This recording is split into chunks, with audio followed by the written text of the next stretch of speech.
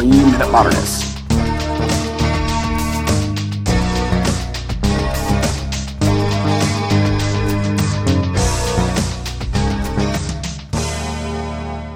Can you tell us sort of the origin story of Ant Farm? Okay, well, I graduated from architecture school, Tulane University, in 1968. And, nobody in my class, we were all facing either the draft or some way of avoiding the draft.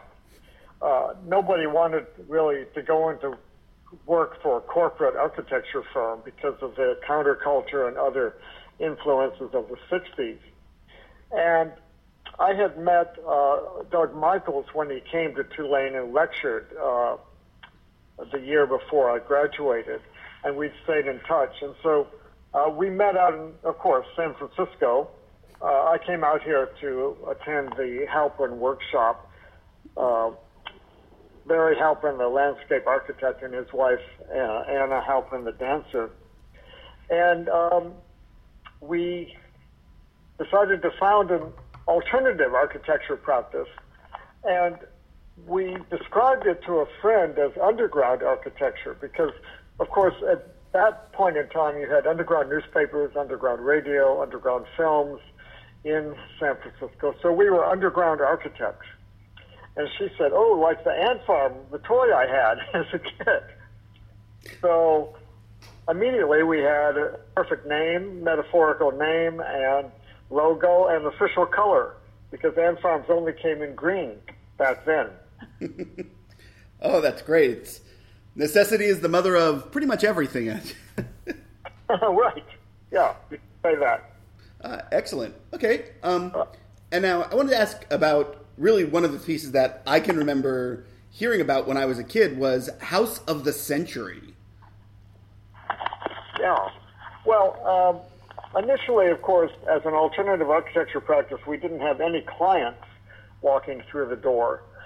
And we had to invent our own projects, and we did a series of experiments with inflatable structures, which were cheap and symbolically opposite of what we'd learned in college, which would be brutalism, modernist brutalism. Mm-hmm. But in 1969, in Houston, we, Doug and I were teaching at the University of Houston, and we took a slideshow of our collage work to the Contemporary Arts Museum to try and show it to a curator, just walking to the front door. The curator was not around, but this woman who was a volunteer said, oh, I'd like to see your slideshow. So that was Marilyn Oshman. That's how we met. And that was the beginning of a friendship, which eventually turned into the House of the Century. And that was that was 1969, so it was 3 years later when she kind of said conditionally, yes, let's do this project to build a vacation house at a property the family had outside of Houston. Excellent. And when was the last time you actually saw it? I think it was in, let's see, I was going to say 2011. I organized a trip there with a friend who I had met who teaches in the architectural preservation program at Columbia University, Jorge Otero Palos. And we went there, and Marilyn sort of funded this trip, and just to have a discussion about the possibility of restoring it, because it was damaged. It was damaged in a flood, which I think occurred maybe in 2000 or 2001.